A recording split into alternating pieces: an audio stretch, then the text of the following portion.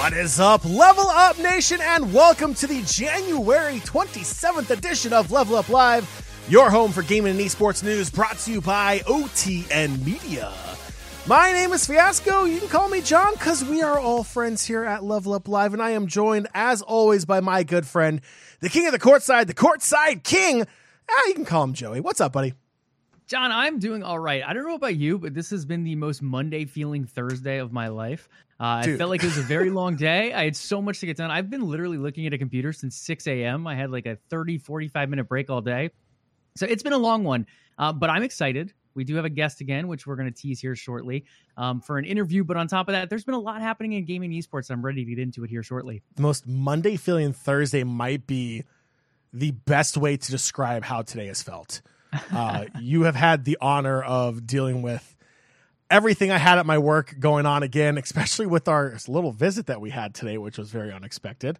We won't talk about that. That's for another podcast that OTN does not have. But anywho, Nation, welcome and thank you as always for tuning in to Level Up Live. Before we get started, a little bit of homework. If you're not doing so already, I'm not going to call you out or anything. You can go ahead and do it now. I'll look after the show. But you should be following the show on social media. That is Twitter. That is Facebook. That is at Level Up Live. That is at LVLUP Live. And while you're on Twitter, he's got all the hot takes. He's got all the inside information. He is the biggest unpaid sponsor for the Xbox Game Pass. You need to be following Joey at Courtside King. And then for all the snarky remarks of the person who jumped ship from Sony and joined Team Xbox, follow me at Fiasco. You're watching here live on Twitch. Again, thank you so much for watching the live show. You can catch those handles right below the mugshots you're currently staring at. If you listen to the podcast version, down the road as well, they'll be in the show notes for you below. So go ahead and give the show and your hosts a follow. And Nation, as always, the live show is the best place to catch a show, but we understand you all have lives. Maybe you got something else going on a Thursday night. We're not going to be offended. Just as long as you listen to the podcast version, everything will be okay. Okay? So the podcast version is available on Spotify, iTunes, Google Play, Stitcher, and pretty much anywhere else you can find an RSS feed for podcasts. You just look up Level Up Podcast, and we are there for you. And also, for super fans out there, for people who don't just want to be a subscriber, who don't just want to be someone in chat who hangs out on Discord, patreon.com/OTN. Check it out. Become a super fan. Become one of our favorite people. We're lying. Everyone's our favorite people. It's completely cool. Do it. Don't do it. Doesn't hurt our feelings, but we'd appreciate you taking a look at it. All right, Joey, I am ready for the weekend. I don't know about you. Well, you're going out of town, so I know you're excited. But before that, we have topics to discuss today. Joey, what are we talking about today on the last episode ever in the month of January for 2022? Absolutely. We have a stellar interview at the top of the show, which we'll introduce in just a moment. And then after that interview, he'll be sticking around and joining us for a couple topics. We're talking Microsoft's Q2 earnings report and what it means for gaming in general. We're looking at a breakdown of a few different things. The Activision Blizzard update we talked about last week, we have some new details on that in Call of Duty. So we'll be breaking that down along with a new IP in the works at Blizzard. We're talking about The Rock making another appearance in a video game-based movie. We're talking speculation of Apple building a gaming console and much more. Absolutely fantastic topics, a fantastic guest. But Joe, before we can even get to our guest here in the next few moments, of course, we have to do the last part of the intro. And of course, it's the time-honored tradition that's been passed down from generation to generation, all the way from episode 1 to episode 267, according to our notes here. Joey, it is time for the drink of choice. We have been slacking. I feel like we're going to be slacking again today. But I'm going to go ahead and ask the question anyway. Joey, what is your beverage for tonight's show? Yeah, nothing super exciting because I feel like our interview guest is going to carry plenty of excitement on and of himself. But I do have a blueberry lemonade sparkling water from Trader Joe's here. Changing things up, going a little bit bubbly. So not flat water, but nothing too crazy either. Okay, you say it's not fancy. That's some pretty fancy water there, sir. I don't want to hear about that. I guess you can call it fancy water also. I'm doing a repeat of last week because it was on sale, so I stocked up. It's the Mountain Dew Spark flavor. So it is bubbly. It is technically water, but definitely not as nutritious as yours, Joey. It tastes like bad decisions. All right, Joey, let's go ahead and get into the meat and potatoes of today's show. Of course, we are joined once again with an amazing interview here on Level Up Live. Level Up Nation, you are in for a treat today. We are going to be joined by not only the founder, not only the CEO, not only the editor-in-chief, but also a good friend of the show, is our good friend, the remix of the Lunchbox Publications. Let's go ahead and bring Greg. Greg, first off, it is a Thursday night, and you had nothing else better to do than join us here on a podcast. Like, I mean, we appreciate it. You invited me. I got like a message from Joey. I was like, "Would you like to join? Why not?" And it's an honor to be here, actually. And of course, I'll make time for you guys. I mean, hey, when's the next time I'm going to be part of OTN Media Live's Level Up podcast? So come on, what are you great. doing next week? I mean, we Okay. haven't booked anyone. Well, hold up. No, of course, Greg. Always, it's for people outside of the OTN community who may not know Greg. Greg, awesome part of the OTN community as well. You can find him on our Discord. He is one of our teammates in our Fire Squad for when we play Halo Infinite. If you follow him on social media, which you should on Twitter at The Remix, you can, if you're watching here live on stream as well, all of the information there is right below his webcam as well. He posts some of the best clips from our Halo games, including my random Mickey Mouse impersonations that makes him just crack up like mid firefight. It's fantastic. But yeah, it's always great, Greg. And again, thank you so much for joining us here today. First, for those who may not know you, which first off, shame on you for not knowing Greg, give us a little bit of a background of who you are and what exactly you do for the Lunchbox Publications and kind of what you guys do in that sphere.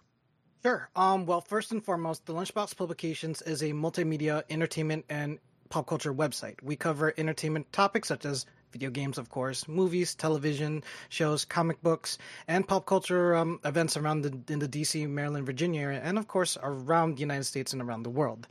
We were founded in 2013, and literally the day after the very first AwesomeCon, which is another comic book convention we have here in the DMV area, and yeah, I am the founder, CEO, and editor-in-chief, as what you say. Mm-hmm. Absolutely. And Greg, like you said, you guys have been putting out some great content over the years. 2013, I mean, for full disclosure, OTN, I mean, really the multimedia side of it, Joey, correct me if I'm wrong, was like 2015, 2016. I know the founding was a little bit earlier than that. But yeah, again, like putting out amazing content there as well. So we're going to dive a little bit into what you do, not just with the Lunchbox Publications, but kind of your current status. Like right now, like one of the big things you're focusing on is streaming, and that is a big part of the gaming universe right now. Obviously, we all know Twitch, YouTube gaming. Rest in peace, Mixer. Because Microsoft. I'm not going to say that because Joey's going to get offended, but streaming is a big thing for gamers out there who kind of want to get their footing in that entertainment space, in that streaming space, and kind of grow kind of a community. Talk to me a little bit about your decision to enter that space, and what the future holds for you. Oh, I'm going to start with a little bit of a sad note. Sadly, I was one of the people who got hit with the pandemic, of course, and I got cut from my job. And next to becoming a full-time student, I definitely want to continue off with and of course, writing. I definitely want to continue my streaming and broadcasting career and give a chance for myself to grow my branding. So I started off as a variety streamer, playing different types of games and such. I did play Call of Duty, I did play Phasmophobia, and of course Destiny, which I still do. However, I decided to transition once Halo Infinite came out to becoming full-time Halo streamer and full-time Halo content creator for the Remix brand. And with that case involved, it gave me a chance to also focus on my health, both physical and mental, and how should I say, learn more in the aspects, like, how should I say, what's the term? Like, make connections, of course, and learn learn various algorithms, because there's a lot involved in that, of course, as well. Because gaming as a whole, especially you would like to share your experiences, like especially my experiences, to the world. Like, hey, look what I can do. Hey, look at look at my reactions and check me out, give me a chance and such. If that answers your question. But for the future, especially as for gaming, there's no way back before, even the 360 and PlayStation 3 were out, that was like 2005 and 2006. Did we get this far? When it comes to sharing experiences and stuff, because we all had to do the old school way, especially before YouTube, where you need to record your gaming footage through DVDs and, oh my goodness, maybe there are boomers out there who don't know the term VCRs and stuff. And, and the best way to communicate and definitely get your name out there, especially when it comes to creating content back in the day, was having people come over to your house or going to various tournaments. And if you can look at the esports scene, it has grown incredibly huge. So now people can watch anybody in different perspectives and point of views now, especially with streaming. And it's getting better when it comes to communicating at the same time, making other types of content and stuff to reach out to other viewers, and especially being an inspiration themselves. I mean, I would love to have the younger generation check me out and say like, hey, I can definitely do this. I mean, it's gaming related. I can take my talents and hobbies and make content out of it, and who knows, I might get recognized not just by pro gamers, but also other entertainment sources, like, for example, Level Up or IGN or any other outlets out there. So that's also Lunchbox Publications. Yeah, absolutely. And I apologize to all of our Zoomers out there, our Gen Z listeners. A VCR is think of it as like a massive audio cassette tape that shows pictures on a television. I know you may not be familiar with that, so just want to clarify what a VCR is and a tape. The VCR is the actual player. Be kind, rewind. That's a phrase no one uses anymore. But real quick, before I pass it off to Joey here real quick, obviously diving into streaming is incredibly difficult for some people because it's a very saturated market. You've had some great success building your brand, building the Lunchbox Publications through great marketing, through great content. That marketing aspect of it, how important was that to really strive through those hard times where maybe you were only getting 1 or 2 viewers? What did you find worked well for you when it came to marketing your brand? Well, first and foremost, I definitely want to tell the entire world out there, work with what you have first. If you can't afford it, if you can, like, for example, there are a lot of streamers and uprising players out there who want to put their content out there. However, they don't have the funding and stuff, but they only have, let's say, for example, the PlayStation 3 or the original not PlayStation 3, forgive me, the PlayStation 4 and the original Xbox One, because we were introduced with the ability for consoles to actually stream out of their consoles before people rocked with the PCs. And yes, folks, before it was called Twitch, it was definitely called Justin TV. So, people were streaming out of the old PCs and stuff like that. But again, work with what you have, because fun fact, John and Joey, because like a lot of people like stress themselves out, like thinking like, oh, I need to get how should I say, a $1,000+ PC machine. Oh, I need to get like nano lights behind me and stuff like that to have my background great and clean. Hold fast. Don't stress yourself out on that. Again, work with what you have, because another fun fact, myself and the Lunchbox Publications, we achieved our affiliation status. It's a special status for Twitch viewers to and for Twitch users to get emotes and, of course, accepting donations and subscriptions.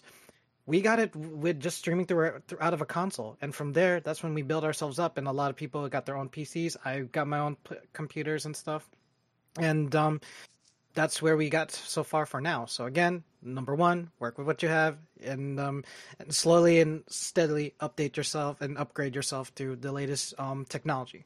Number 2, connections. That's the number 1 thing people forget, because social media helps for both my company and for myself. And you can ask John and Joy themselves, guys, because that's how you make connections. That's how you talk to other developers, other streamers. And at the same time, let the people know who you are. As what John said, I do post my clips and stuff about hilarious moments. Of course, the infamous Mickey haha from John. And at the same time, for my company and for Matt, we miss you, man. Noki-san, he did his best to let the people know, like, new articles are up, new stream is coming soon and stuff. Joey does the same thing for OTN Media and such, and we had that back and forth banter. Whoever made that social media post saying, that guy looks strangely familiar, who you're interviewing tonight. I'm like, okay, y'all are funny. So again, social media and making connections through any other platform, not just Twitch, but also Twitter, Facebook, and Instagram, to name some social media platforms, is a big must in order for you to, how should I say, make connections and at the same time put your talent and content out there. My next thing to also say, John, I can't stress this enough. Join other communities, especially since Discord has the ability to join other communities and you get the chance to talk to other people, and they can offer you like either tips, advice, or they can actually become followers for your brand as well. I mean, I just joined the Halo Discord and stuff, and not only I talk about the Halo esports scene, but I also talk to them about like, hey, how do you do this? How do you do that? Hey, check out Shyway's video. Shout out to Shyway. Anyway, and all that stuff. And at the same time, like, the more you communicate and more you build and be part of other people's communities, the better chances you have to grow other communities. At the same time, connect with others as well. So that's how it is. It's a very difficult platform for some. You cannot get it in just one night and 1 year. I've learned the hard way. I'll admit that, and some things happened. However, I learn from my mistakes. I take it, and then I improve from there. And it's been a ride for both myself and the Lunchbox Publications. Like, it just brings me shivers, especially since you both know we started the infamous Invitational event, and we teamed up with Game Jim's very own Josh for that, and Icy for help for the Super Smash tournament. We had a good friend of mine, Ellie Face, who's a cooking streamer and a gamer herself, team up with us and stuff like that in Mario Kart. And the very first Invitational event, which we have our very own OG Flavor Towns, Eric, he had a blast in that as well, because we like to bring in different personalities so they can connect with each other at the same time. Hey, help them give a boost to their streaming content career as well. So again, those are my 3 tips and stuff, especially to push people to get better. Also, my last tip, practice communication, both in-game and in real life, because you want to be able to talk.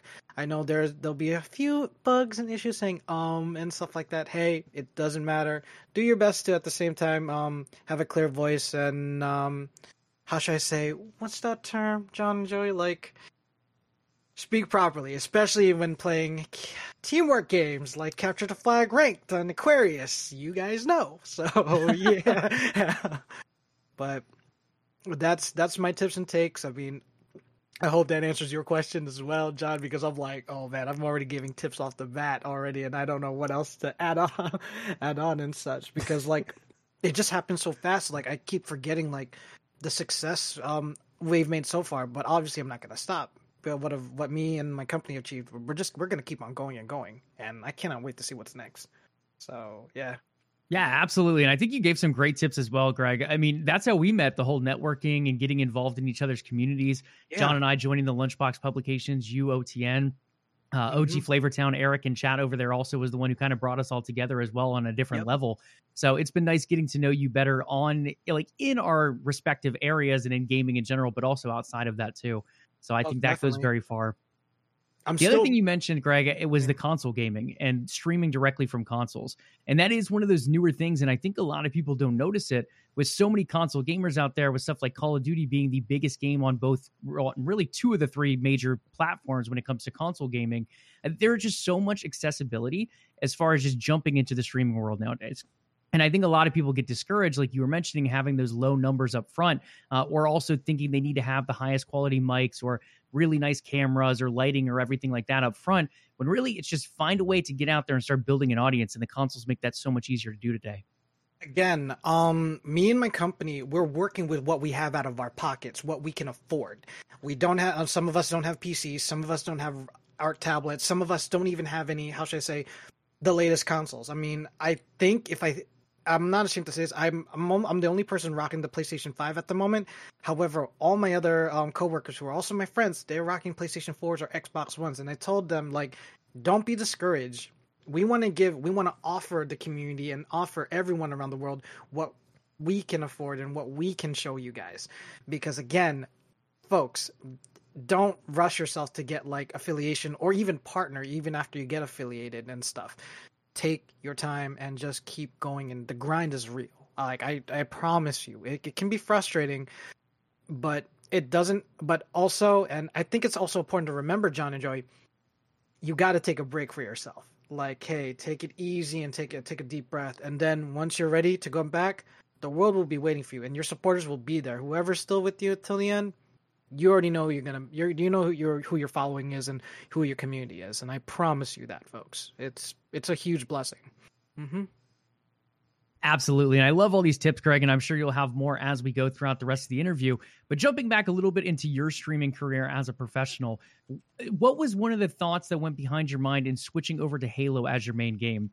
There are a number of streamers out there that play a main game. There are a number of other ones that kind of approach it more of as a variety game type of stream. What were your thoughts going into just making Halo that main game when it did launch in December? To be honest with you, wait, I thought it was November actually. Well, yeah, December for the full release. The beta was November. Yeah. Okay. I'm sorry, because I was thinking about November.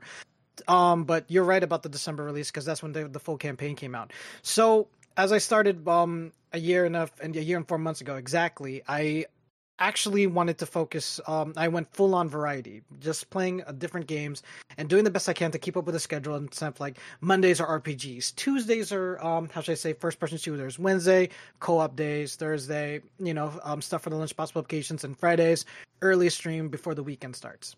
Have a set schedule. That's another tip, guys. So my main focus was how should I say? Excuse me.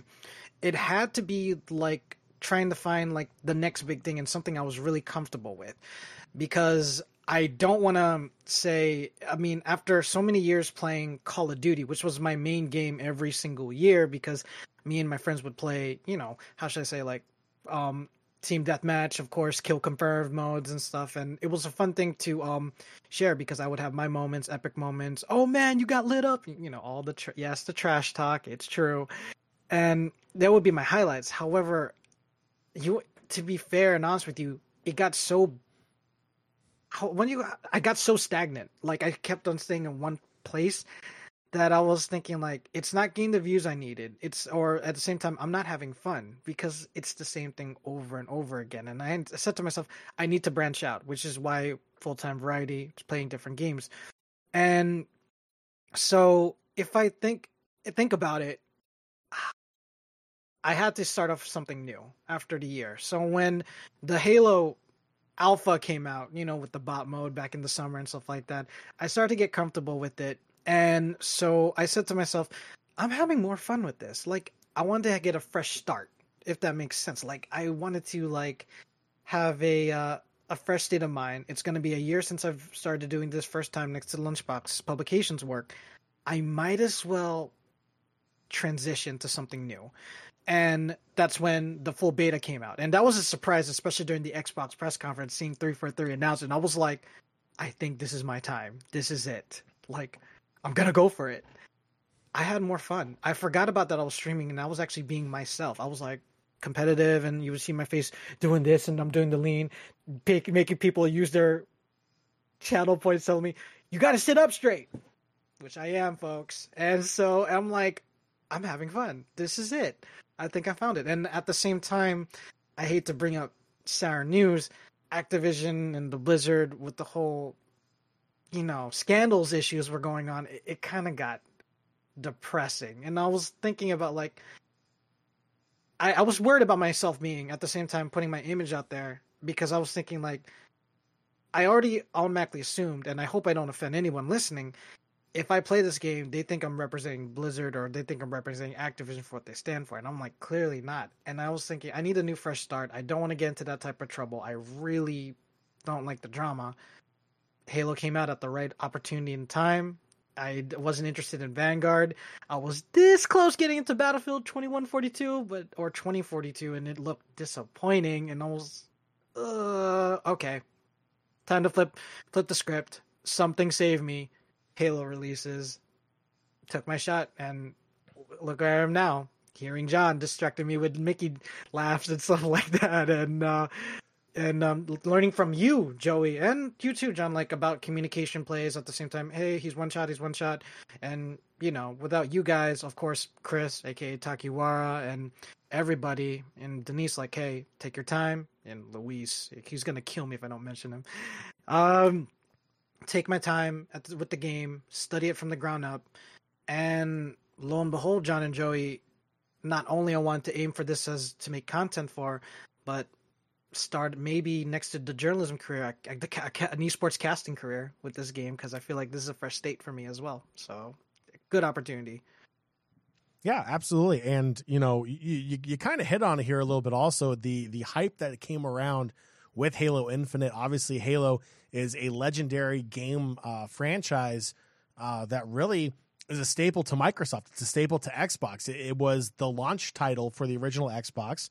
Halo 2 is still considered one of the best all-around video games created. It's personally one of my favorite video games ever, and I was in the Sony ecosystem at that time. So obviously, you're making that decision to transition from a variety streamer, from someone who has Racing Mondays and first-person shooter Tuesdays, to Halo, to a focused approach on Halo Infinite. So, obviously, you're excited for the new Halo. I'm curious your take on how you feel the game is surrounding with all the hype that came with it, because obviously the older generation of gamers are super hyped. Younger generation gamers are really hyped also because they haven't had a really good Halo to play almost ever. Sorry, Halo 5. But Halo Infinite, it's also the first one available on PC. I want to get your first impressions of this game, obviously through the test flights, through the beta, now through the launch. What is your take on Halo Infinite? I'm loving it so far. If we're going to be talking about Lunchbox Publications, we did not add that to any game list for 2021 because people were like, what? I was like, hold up. The game came out too late. It was too late for us to put it into the shelf like Cyberpunk 2077. We didn't want to be biased and stuff like that, and especially like this is first person shooter game of the year. We're gonna check it out. So that's one thing. Number two, I'm loving it so far. I know slowly but steadily there's gonna be updates. I know the team at 343 Industries are doing the best way they can to take care of issues.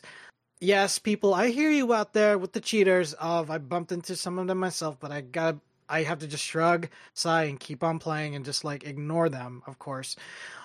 It's a great state. I know the game is quote unquote, I know you said fully released in December to Joey, but in my head I was thinking, we're still going to get content for this. It's not over because not everything is released. Let's be honest, folks. A lot of weapons are still not in this game and a lot of the maps have been revamped or haven't been released yet, and we know a lot of data miners have been doing their best of stuff to let people know, hey, this is coming, even though the maps look like a Chuck E. Cheese ball pit. So let's be patient and wait.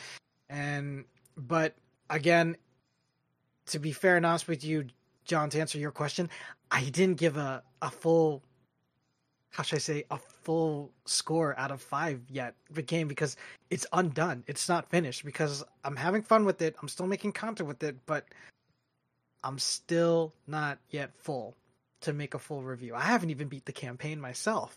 So that's another thing I have to say as well. But slowly but surely, I know the community is growing very quickly, especially the new generation. A lot of it's kind of funny. Then I should be shameful not saying it. And John, you caught me doing this, but a lot of people have been making Reddit memes about saying why are people twerking on my face after they killed me? Okay, let's take a step back. Yeah. And we laugh out loud. And again, John, you've seen me doing those twerking moves. Toxic. But so here, but I mean, slowly but surely, we're going to see the game update and stuff, and we're going to see a new generation of players come in, both for campaign and people, and like Mint. I think it's Minty Royale doing those crazy gravity hammer plays of sending a warthog from one area to another, doing Breath of the Wild Zelda stuff. Y'all are crazy out there, and we're going to see more. I mean, DLC wise and content wise, not just maps, but new weapons. Bring back the DMR. I don't want the commando anymore. And I'm loving it so far, even if it's still in quote unquote development. And I wish Tashi and John and the rest of the other team nothing but the best over at 343, because again, it's slowly but surely we'll crossing our fingers for the full release. And I'm thinking we're going to get new modes from what I've been hearing about, because Infection has been one of them. Yep. And King of the Hill hasn't been added yet. And everyone's saying, where is it? People are asking me, Greg, where is it? Okay, let me tell you this. February, maybe give it a little bit. And the number one question I've been getting, John and Joey, Greg, when are the cat ears coming back? I don't know yet. I will let you know as soon as I find out. Should have got them when they were in the store. That's all I'm going to say. People missed out on it because John, another thing I should mention too, which was a great move on both 343 and Microsoft's point, it's free to play when it comes to multiplayer. It's a good time to join in, folks.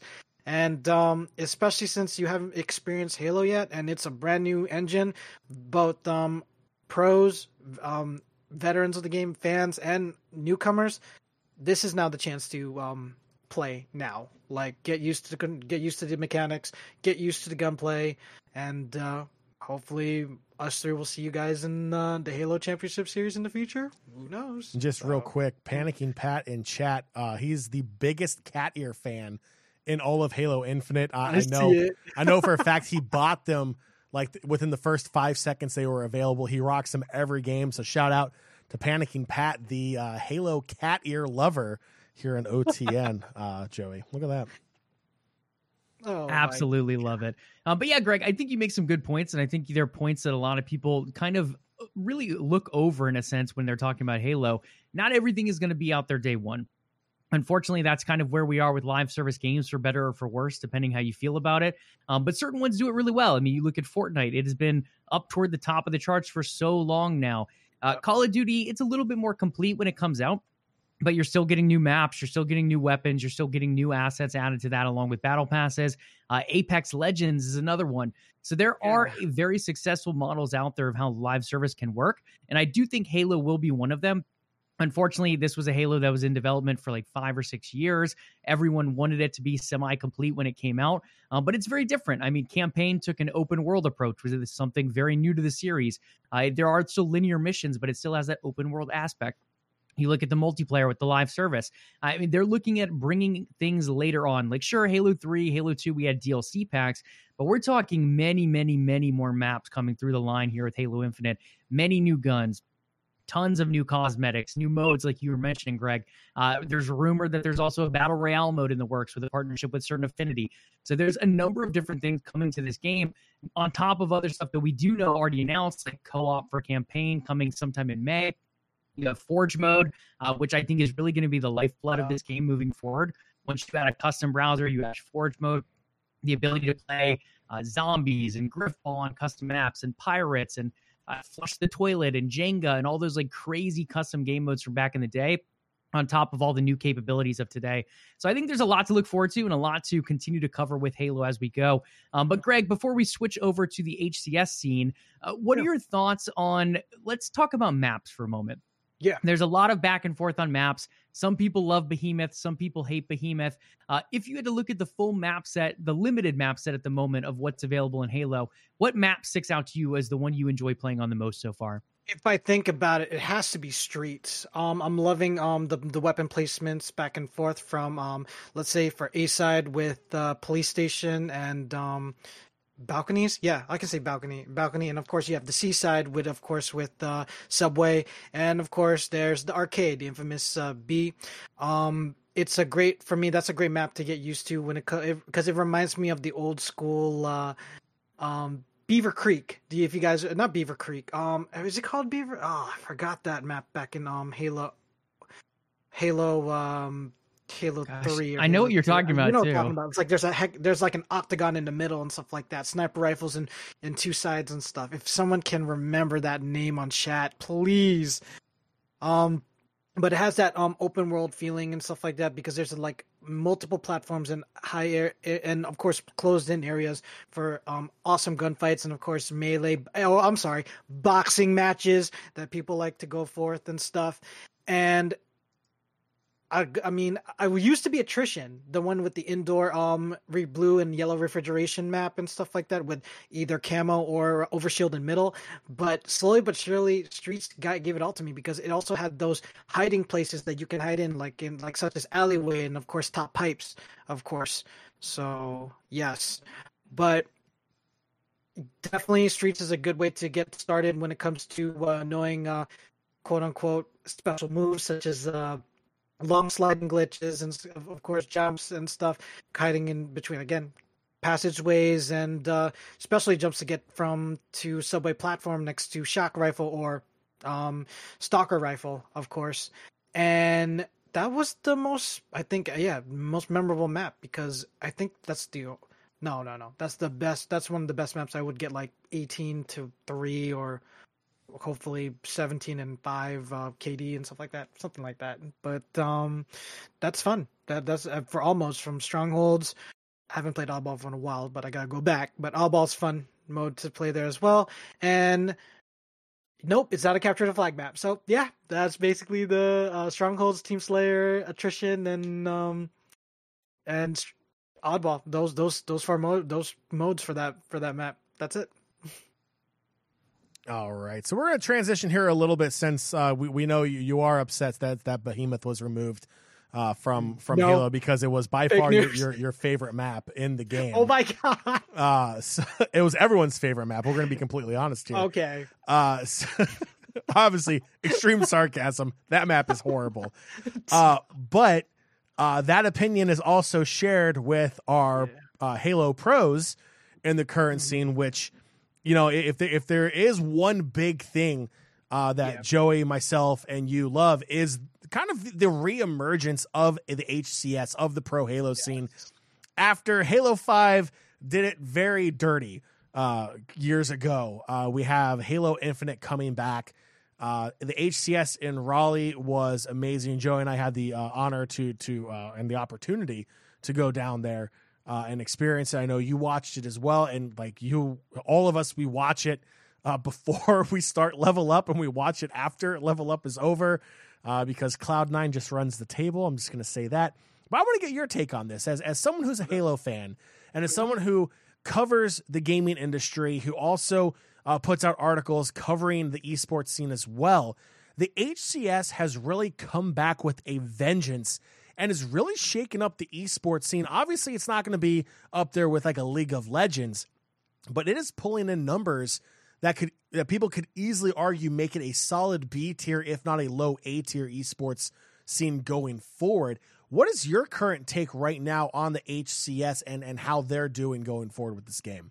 It's huge. If I think about it, we had a small bad delay, like between the years and stuff like that. Joey, you know what I'm about to talk about because it was a huge shocker and surprise that Frosty, from the Sentinels, he actually joined up with the Call of Duty community. You remember that? And everyone was like, why the sudden switch? While Sentinels, or during that time, Tox Gaming, they automatically went straight to, old school tournaments for Halo 3 and of course, and stuff like that. And the Halo scene sort of died after the last Halo 5 Guardians pro game. And it just sucked because everyone was like, what are you going to do? Are you going to be making some type of tournament and stuff like that deals with Halo 5? No, we're just not going to continue it.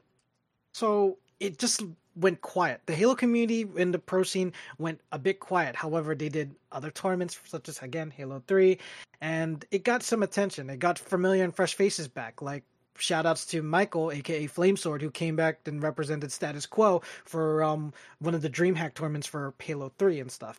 And we did see a rivalry once again in Sparked from Snipe Down and Lethal, which was pretty cool. But the thing is, of course, the rise of the Call of Duty League and the Overwatch League sort of took players and people away from that attention because no one wanted to see old school gaming. They wanted to see the latest trend. But how can you still be the latest trend when Halo 5 stopped, which was bad? And of course, the Xbox Series consoles were sort of coming out at that time. They're both the X and the S's. So, with all the quiet down, and especially with all the buzz, and shouts to the Washington Justice, of course, with the Overwatch League, and of course the Call of Duty League. Yeah, New York Subliners, of course, and of course Optic Texas. And for the old people out there, of course, Chicago Huntsmen under the NRG banner. Everyone started getting hype, especially with the franchises that were being made. But I think Halo Championship Series, or HCS for short, saved it from being a franchise, but becoming still an esports league, but not being controlled, if that makes sense. If you guys know what I mean. No city names, nothing, just esports organizations doing their thing. And if I think about it, I'm giving mad props to the community because they funded all the skins that you are buying, folks, to represent your teams, and all the cosmetics help make the prize pool. And it just, I feel like 343's pro scene, when it comes to the esports industry, they answered back in a positive way, and that we've never seen before. Because you have Riot Games doing League of Legends, and of course Valorant, and of course, still Valve, correct? When it comes to the CS:GO stuff. Yeah, for the most part, they work with a bunch of different partners, but yeah, Valve oversees it. HCS, I feel like they did it on their own, of course, and they wanted to take it back to the days of, I'm gonna sound, and for all you boomers out there, Major League Gaming days. And remember, those prize pools weren't as big and such. And look at the prize pools now. I mean, Cloud9, and now you see Status Quo, of course, Sentinels, E United, FaZe Clan, and Optic Gaming still kicking and keeping it alive and taking it back to the old days of how esports was when it comes to Halo. So, I mean, I'm impressed, John, Joey, and I wish I was still young in my age before the college days, and I wish I would say, hey, pick me up. I mean, I would love to show signs like this and stuff like that. I mean, but don't mind casting it because it's something that I love. I mean, 2010, October, I went to the DC event for the first time with Ishmael Garcia, and we met, I met T-Squared, I met Walshy, and I met so many of the other pros who are still playing today, even Pistola for one of them, who's now in Optic Gaming. And I wish, and here's hoping Final Boss would come back with a bang. And I don't know who's going to be under that banner, but who knows? So here we go. Yeah, absolutely. And Greg, I'm still having a hard time wrapping my mind around this one part of the world of esports, which is when you hit your mid-20s, you're now a boomer. It is something I will never accept anywhere in my life because that's just so backwards to everything else. Because it's obviously 16, 17, and 18-year-olds that are playing these games, I mean, we see how skilled they are, but for whatever reason, it's 25 hits and it's oh wait, I have to aim up to shoot. Oh, okay. It's just boomeritis hits real quick. But Joey, I know you had one more question for him. Yeah, Greg, as we get ready to wrap up the interview and move into some of the other topics, one other big glaring question that always comes up with gamers is there's so many games that come out in a year, and 2022 being one of those big years. You have God of War Ragnarok coming out. Horizon Forbidden West is coming out this year. Gran Turismo 7, a rumor of a new Forza Horizon, Starfield. I mean, the list goes on and on. So of all these games coming out in 2022, is there one in particular that you're very excited for and looking forward to playing? Elden Ring got my attention off the bat. Ever since playing Demon's Souls for the first time on the PlayStation 5, I wanted to venture again. This was back during my variety stream days. I mean, I still stream for the Lunchbox when it comes to any type of games besides Halo. Has to be Elden Ring off the bat due to the fact that it had that Demon's Souls, but it also has that Bloodborne, which again, same company from Software. It has that feel, but it's also being made by and produced by Guillermo del Toro, which is whoa, that's a big name. And we haven't seen him team up with another developer since obviously Hideo Kojima's Death Stranding, of course, which he made a cameo in.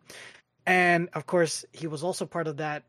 And I'm sorry to bring this up, all you fans out there. He was supposed to work on the next Silent Hill, and then that just flopped automatically, and It was unfortunate, but I think it's Del Toro, or was it? Oh my gosh, I think I got the names mixed up because wasn't it supposed to be that? Who wrote the books for Game of Thrones? Yeah, I was gonna say I know the Game of Thrones writer is involved. Sorry, my bad. See, that's what we want to see. George R.R. Martin. Yep. There you go. That's the guy. Forgive me, chat. Forgive me, Level Up fans. You can unfollow me after that mistake. Anyways, because Elden Ring it's like it shows a bit of like the graphically it's very unique, it's very clean, it has that gritty moments as a Demon Soul game, but has that fantasy aspect of it. And co-op, that's definitely on my list. I mean, I would love to play that game with Denise or any other of my other friends and stuff like that. Either you guys, if you want to join and team up with me, I mean, please, I would love to team up with you guys with that game. Besides playing Halo, of course, I mean, we got to branch out there and take a break sometime.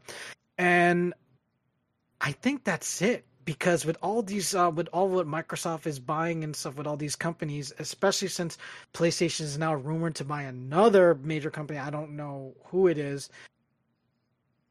I mean, the backlog is just growing and growing and growing and growing, and I can't wait to see what's next.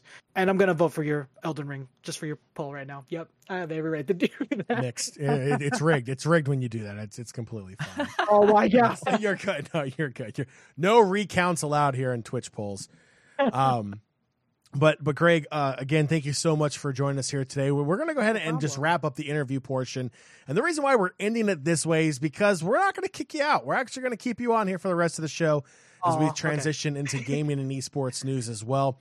But before we do that, just want to put it on record for everyone out there. Greg, again, thank you so much for joining us. Make sure you follow Greg on social media at The Remix. If you're looking here live on Twitch, it's literally right there below him. It's spelled TEHR3M1X because it's gamer. That's why. Follow the Lunchbox Publications as well. On Twitter, it's the Lunchbox Pub, spelled TEH, then Lunchbox Pub normally. So there as well. Joey will put that in chat for everyone to follow as well. Greg, thank you so much. Also, please, by all means, shout out your Twitch and all other social media for you and the Lunchbox Publications, please. Same thing as the Twitter links that you see in chat as well, but instead of twitter.com, it's twitch.tv/theremix or the Lunchbox Pub. And also check us out. Definitely check us out on Twitter, because all of our stuff is basically on our link tree, and we would love for you guys to also join the Discord. John and Joey are part of it. They're great. They're great, and at the same time, who knows, we might hire them in the near future for casting. I mean, look, if you're trying to get people to join your server, saying that we're in there is probably not a good idea. Oh my god! I mean, we kind of bring it down a level or two. No, again, but absolutely. Go ahead. Again, it's an honor to know you both. I mean, especially when me, Matt, Denise, and the rest of the crew met you guys. I mean, bump into each other at meet parties, especially hosted by the Game Jam, and of course the Overwatch League get-togethers before the pandemic started and stuff. Again, like, I'm also learning from you guys as well. Like, folks, if you're not following these two, please, that's the worst mistake of your life. These guys are awesome. I learned from them. I learned from their broadcasting, at the same time how to speak properly, you can learn from these two. Please, like, man, give them a chance, because they're doing a great, excuse my language, damn job here in the DMV area. I know that's not a bad word, but still.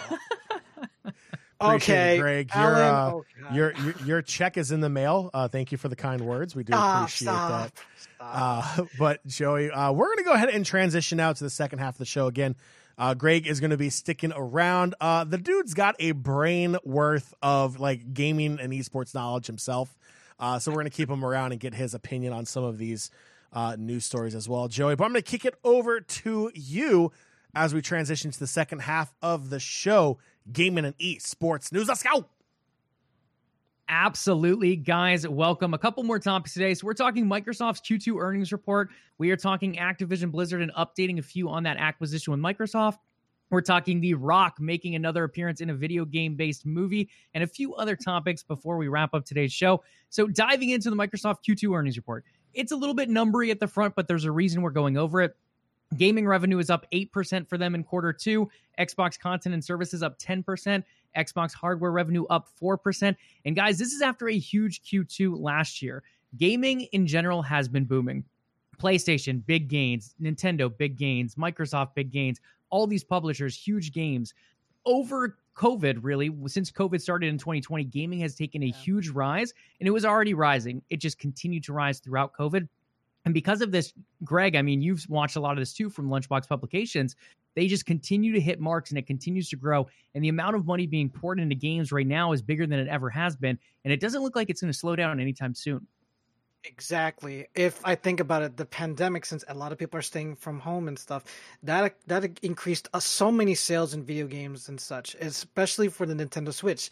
During 2020, I remember when the pandemic was starting to begin and everyone was being given a stay-at-home order, do not go out without any, how should I say, any reason to, or, and of course, wear a mask and stuff.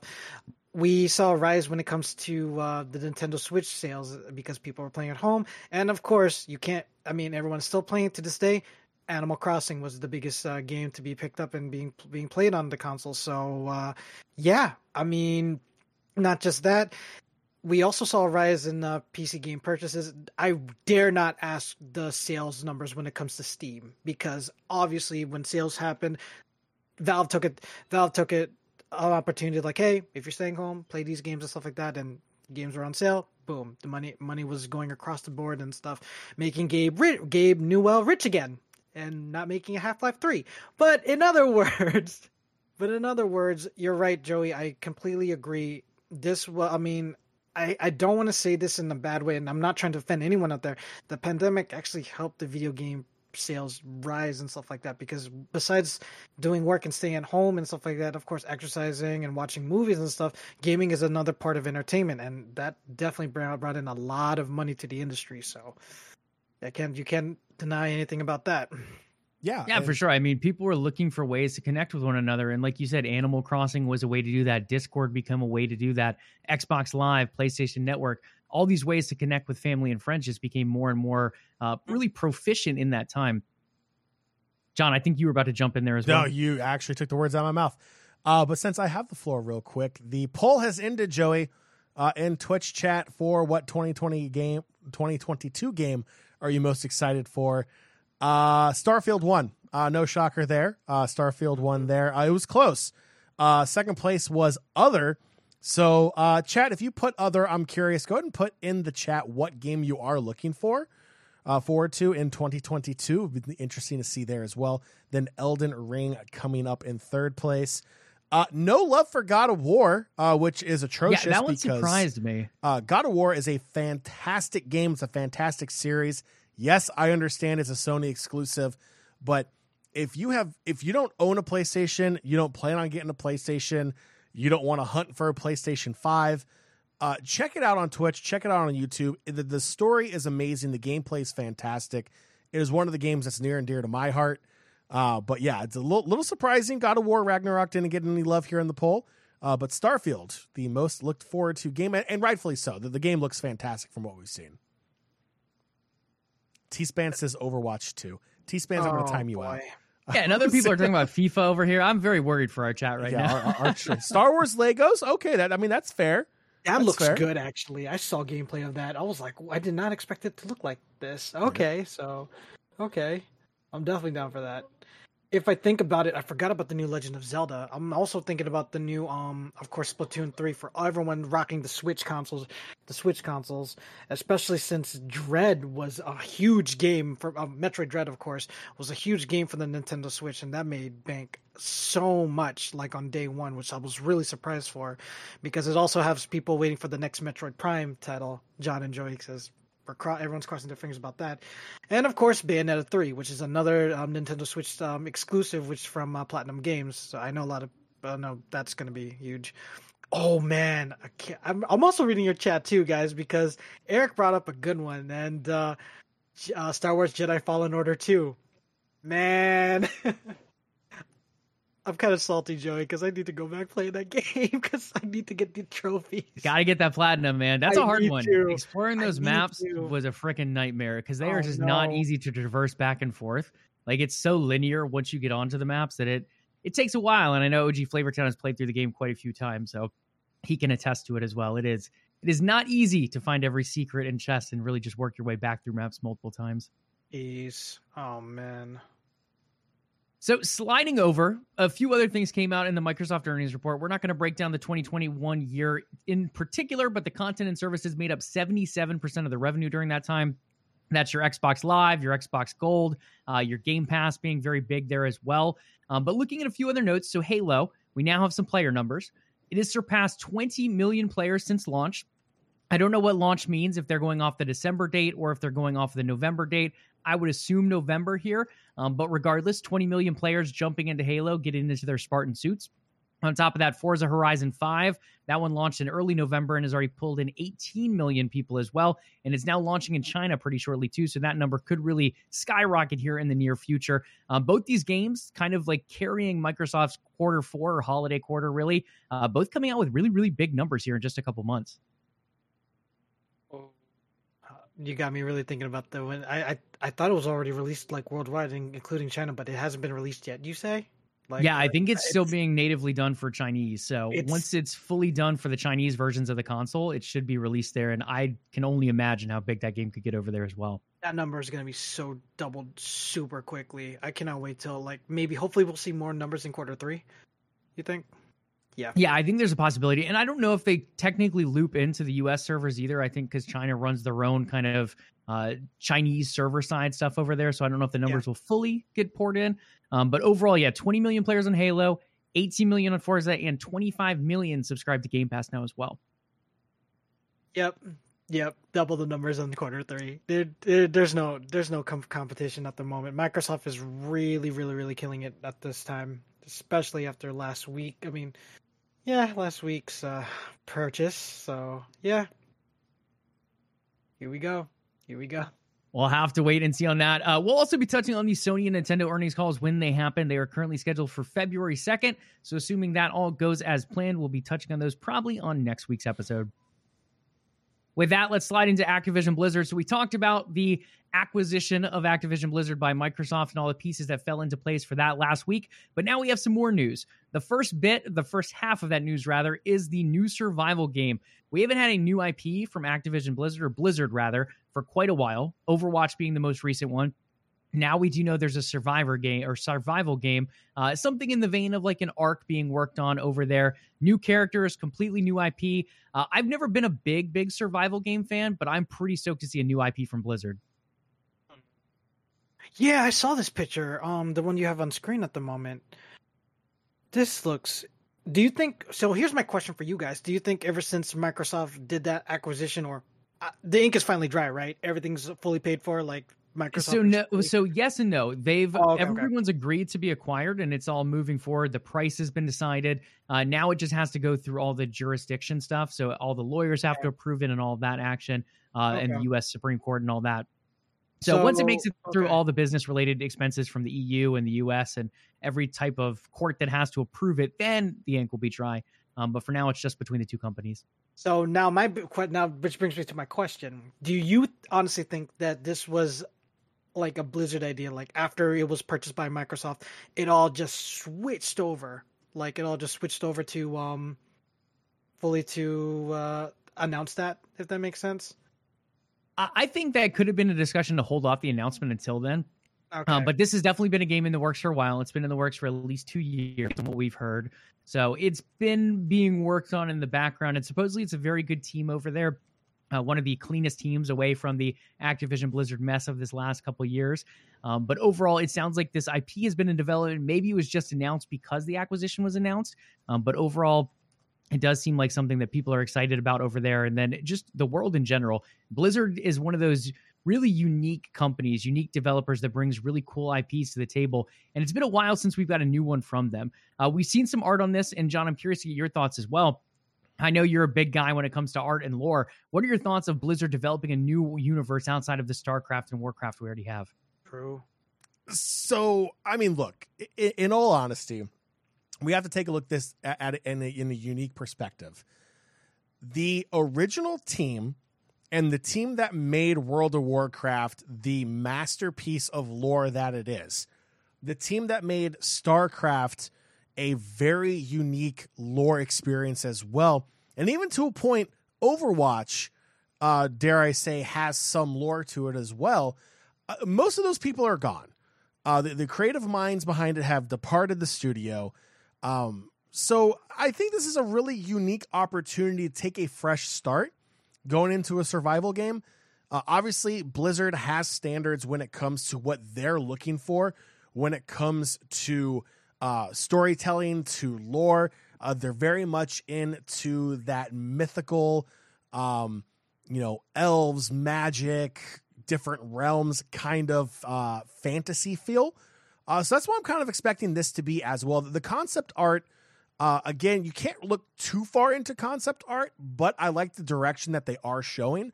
Obviously, on that screen that we just previewed as well, they're hiring a ton of people for this game as well. This is easily years and years and years away, 5, 6, 7 years away.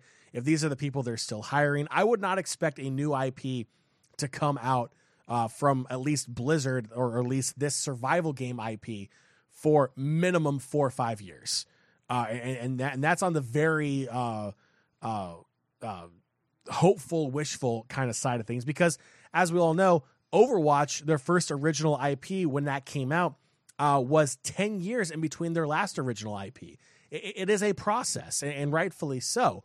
I trust the creative minds at Blizzard, not exactly their leadership, but I trust the creative minds in the studios. And I think with the Microsoft acquisition, they're going to allow them the freedom to be very creative and very open with ideas. Something the Microsoft Gaming Studios has been very open about with a lot of their studios they acquired, is allowing them that leeway, which gets me excited. And, there's a lot of Blizzard fans out there that are kind of excited at the prospect of Microsoft allowing those creative minds in Blizzard to really, reach into their imagination and create something special. So, I mean, I think it's a good time to start getting excited again. Now that the leadership of Blizzard Activision is on their way out, they're going to be led by Microsoft. So I'm kind of at that point now where it's like, maybe I might allow myself to get excited for a survival game coming from Blizzard. Yeah, I definitely think there's a lot to take away there, and there's not really too much information yet, so it's more speculation than anything. But as we get further down the line to see what they're going to bring to this new IP, something fresh, and hopefully it'll end up as a rebirth in a sense for that company, going through so much now, and there's still many things that need to be done on the back end, but hopefully this is the beginning of what the new era of Blizzard will end up looking like. I was going to say, whenever they're going to do, I don't know if we're going to get another quote-unquote BlizzCon, maybe we'll see something, maybe some concept art along the line. However, in my head, I was also thinking about holding back and saying that because I said to myself, game development takes time, and I agree with John completely. So step by step, introduce us to something when you're comfortable with it, Blizzard. That's all we're trying to say. So again, we don't want to rush it because we don't want it to be another, forgive me for saying this, another Cyberpunk 2077 hot mess. And look what happened. So yeah, I mean, or Star Wars 1313, and maybe it never makes the light of day. Oh my gosh. So yeah, those coming back to Twitter today, unfortunately. If there's anything we learned about Cyberpunk, is that you can release a bad game, but as long as you have a 37 gig patch to fix everything, you're golden. All about the patching life. So the next thing with Activision Blizzard, to bring some updates. So we had a big topic last week, and it seemed like the biggest topic on social media with Call of Duty being acquired by Xbox through this deal. What does it mean for PlayStation gamers? Is Call of Duty still coming to the platform? Is it done? We still don't quite know the answer. So based on a quote from Twitter from Phil Spencer last week, he said, in quotes, he had good calls this week with leaders at Sony. I confirmed our intent to honor all existing agreements upon acquisition of Activision Blizzard and our desire to keep Call of Duty on PlayStation. Sony is an important part of our industry, and we value our relationship. And there's a few other interviews where Phil went a little bit more in depth that it wasn't really to keep anything away from Sony in a sense, but more to continue to keep the industry thriving with other people kind of looking in, like your Apples, your Amazons, your Googles, who haven't really taken a full approach to it. We saw Google launch Stadia, and they haven't really supported it much since. Amazon with Luna has been a little bit better to a degree. but still leaves a lot to be desired. And now we have Apple kind of looking in, as well as putting a lot of restrictions on developers on the App Store. So I think more than anything, he's trying to continue to keep the industry as a whole, but it is a business. And Xbox realizes there's a lot of money in Activision Blizzard, even with it continuing to drop off over the recent couple years. But overall, the Call of Duty franchise is a behemoth in and of itself. So we got a little bit more information this week. Jason Schreier over at Bloomberg came out with a new post. And in his post, he says, and quote, Activision is committed to releasing at least the next 3 Call of Duty games on PlayStation, even after the Xbox acquisition, according to people familiar with the deal. And what are those 3 games? That is Call of Duty 2022, which is going to be Modern Warfare 2, or the new Modern Warfare number 2. Then you have Call of Duty 2023, which I believe is going to be a Black Ops game. And then Warzone number 2 also releasing in 2023. And that'll kind of be the next-gen version of Warzone. After that, it's hazier, according to his quote. So we don't know where Call of Duty will be after that, but given the deal that PlayStation has already signed with Activision Blizzard prior to the arrangement now being made with Microsoft, they will at least get the next 3 games on that platform, possibly a lot more than that, but at least those next 3 with probably some kind of exclusivity tied in as well. John, going over to you first, what are your thoughts here? Obviously, Call of Duty is such a big franchise, especially in the West. Tying it to one platform, do you see that as the business decision Microsoft makes here, or do you think they keep it open? I would think they keep it open. I think the reason why it's hazier after Warzone 2 coming out, one, we don't know when that deal with Sony actually expires, so there could always be new negotiations. Obviously, it's a new ownership group now with the studio, so you have to take that into account. And the other thing, too, is maybe we might not be looking at a Call of Duty that gets pumped out on an annual basis. God forbid, do I dare say, maybe we get a COD every 2 years, maybe every 3 years. Maybe we have some stability in the Call of Duty scene. Now, I mean, Microsoft is a large corporation. They like money. Who doesn't like money? So that being said, they could stick with the annual release, but then they also be putting out mediocre game year after year, kind of like what Activision was doing. So I see this more as a reset period. Yes, Microsoft is going to honor the current standing agreement with Sony when it comes to Call of Duty, keep a cross-platform. But after that, I guess it really comes down to with what Microsoft wants to do with that franchise. Do they want to keep going with the annual release of a game that obviously is going to sell well, but ratings and reviews not being super stellar? It's going to shake up the esports scene every single year. It's not going to bring any stability to that. Or are they going to take a step back and say, hey, we're going to do it every 2 years and then kind of renegotiate that deal with Sony based upon how those games are going to be released? That's a massive question mark, and that's why I think, we saw Jason say this is going to be a little bit hazier after Warzone 2 coming out, and I think rightfully so. I don't think Microsoft, I should say, is going to go out of their way to slam the door on Sony and any kind of cross-platform, sharing of this game, since that's what this game originally, one of the reasons why it was so great is because it's on cross-platform. And Microsoft has been, this is still so weird to say, very gamer-friendly, pro-gamer. So I would actually be kind of surprised if they did decide to make that decision to make COD an Xbox exclusive. So I do think they'll keep it on both consoles going forward. But again, it comes down to what their long-term plan is going to be.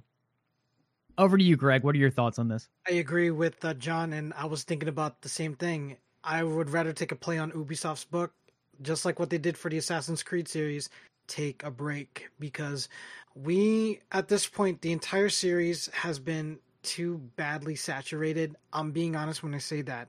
A lot of the pros and a lot of fans alike are not happy with the scene and stuff and such.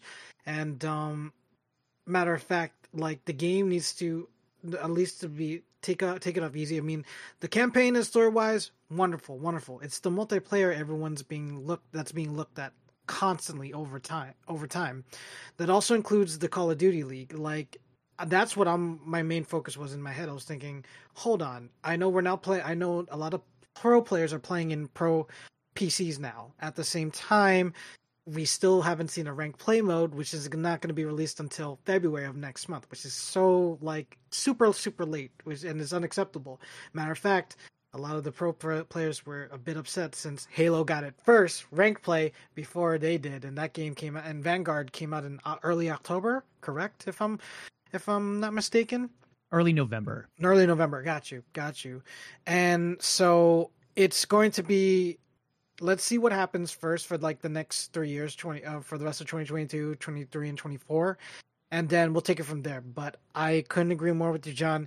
Take a break from the series, because if you don't take it back to what it was like during the days, especially adding new stuff that we're not used to seeing yet, like what is this and stuff like that, what's this new feature, you're going to start losing players. And I really, really hate to bring this up, but Dr. Disrespect said it the best after he got taken down during a stream. He said out loud, Microsoft isn't going to save you. Well, we'll see what happens next from there, because it's looking a bit hopeful, but again with the acquisition, but crossing your fingers for a small break. Like, please give Infinity Ward, Treyarch, and Sledgehammer Games a chance to build it the right way, at least, and Microsoft, whenever you get the chance to. So here's hoping. Yeah, I definitely agree with you guys, and I think we do see a move back to a 2-year cycle. Like when we look at COD, when it was at its height, it was getting that extra year, that extra time of polish, that extra time to be a little bit more innovative. And sure, a lot of it was still copy and paste the COD formula, the tried and true, but you did at least come out with more polished games, less buggy games. So I think eventually they'll work their way back to that, and a lot of these support studios that have been brought on from COD under Activision, I think, do eventually start making their own IPs, like your Toys for Bob. Maybe they can do some Spyro or some Banjo. Doing different things like that should become a thing under Microsoft, assuming the deal does eventually go through. Now, one thing that might not need any rest, because he's been resting up a while for video game movies, is The Rock. Dwayne The Rock Johnson has come out and quoted himself in an interview here. I believe it was with Men's Journal, yes. So in an interview with Men's Journal, he was asked, you've had a long history with Microsoft and the Xbox. Do you have any plans to bring video game characters to the big screen? And The Rock, being himself, he gave a nice little smirk, and then he came out and said, I've always been a big Madden fan. I can tell you which game in particular or he can't tell you in particular which game he's going to be doing, but there'll be an announcement this year. We're going to bring one of the biggest, most badass games to the screen, one that I've played for years. I'm really excited to bring it to the fans around the world. Of course, we're going to do right by our gamer friends. And then he goes on to say, but really, we're just going to make a great movie.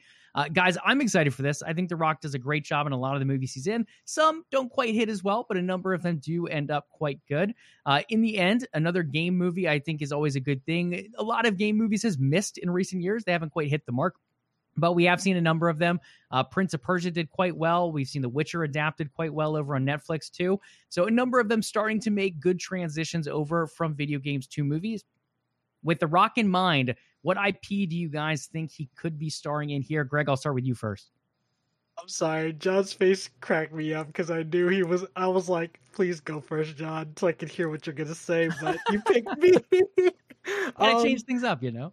Yeah, I know. Okay, so a lot of people have been making jokes. A lot of people have been copying, pasting The Rock's face on Steve from Minecraft. Y'all need to chill out with that, which was kind of funny. I was not gonna lie, but it got me thinking, especially since sort of video game movies still the topic. They announced the development of Mortal Kombat 2, which is like, okay, here we go.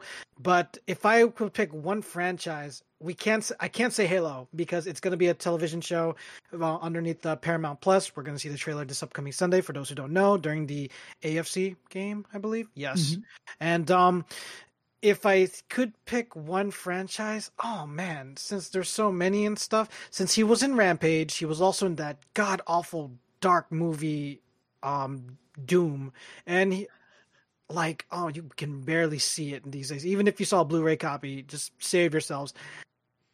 I honestly don't know, Joey, because I was thinking, because it got me thinking about this week ever since all the news aggregates got announced it. But I was thinking, what movie can he be in that's gonna be legit and badass? Because it's The Rock, it's Dwayne Johnson. Goodness gracious, oh my goodness. Alan said it. I think Alan gave it away. Gears of War. I was thinking, can he play Marcus Phoenix? I can't imagine and fathom that. Like, if he can play Marcus Phoenix, that would be pretty dope. I'm not gonna lie, because I was thinking about that, but I also thought about Dave Bautista, and Alan also mentioned it in chat as well. He is also attached to the platform, but we shall see. We shall see. I mean, Gears of War is a huge bet. I mean, hell, if he's gonna be in a Pac-Man movie, people will pay to watch it. Why not? It's The Rock. So yeah, go ahead. Yeah, Joey. So I hate to break it to everyone out there. I already know what game he's going to be in, and it's going to be fantastic. Joey, he's gonna make a slight adjustment to what kind of movie he does. Yes, it's going to be, as he said, quote, badass. But that badass game, Joey, is actually My Little Pony Island Adventures, starring Dwayne The Rock Johnson.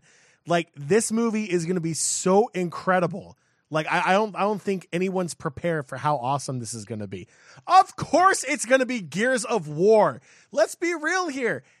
Look, as much as I would love for Dwayne The Rock Johnson to be in a God of War movie, I think that would be fantastic.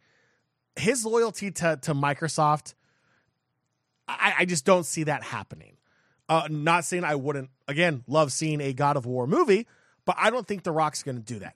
Gears of War is perfect for Dwayne The Rock Johnson, for DC's own Dave Bautista. I think it would be absolutely fantastic having both of them in a Gears of War movie. It would be violent, it will be bloody, and it will be absolutely amazing seeing both of those amazing actors play characters that we love from Gears of War on the big screen.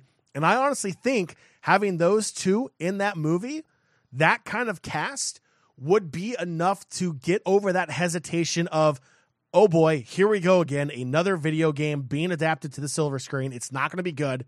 We're gonna go straight to the trash of Mario Bros again. I don't want to watch it. I think you put those two in there, that gets a lot of people over that hurdle. That gets a lot of people, they get what they say in sales, their butts in seats. They go to the theater, gonna go stream it at home. They're gonna watch it because they know the quality of both of those actors. So I honestly do think it's gonna be Gears of War. I mean, that's where all the signs are kind of pointing right now.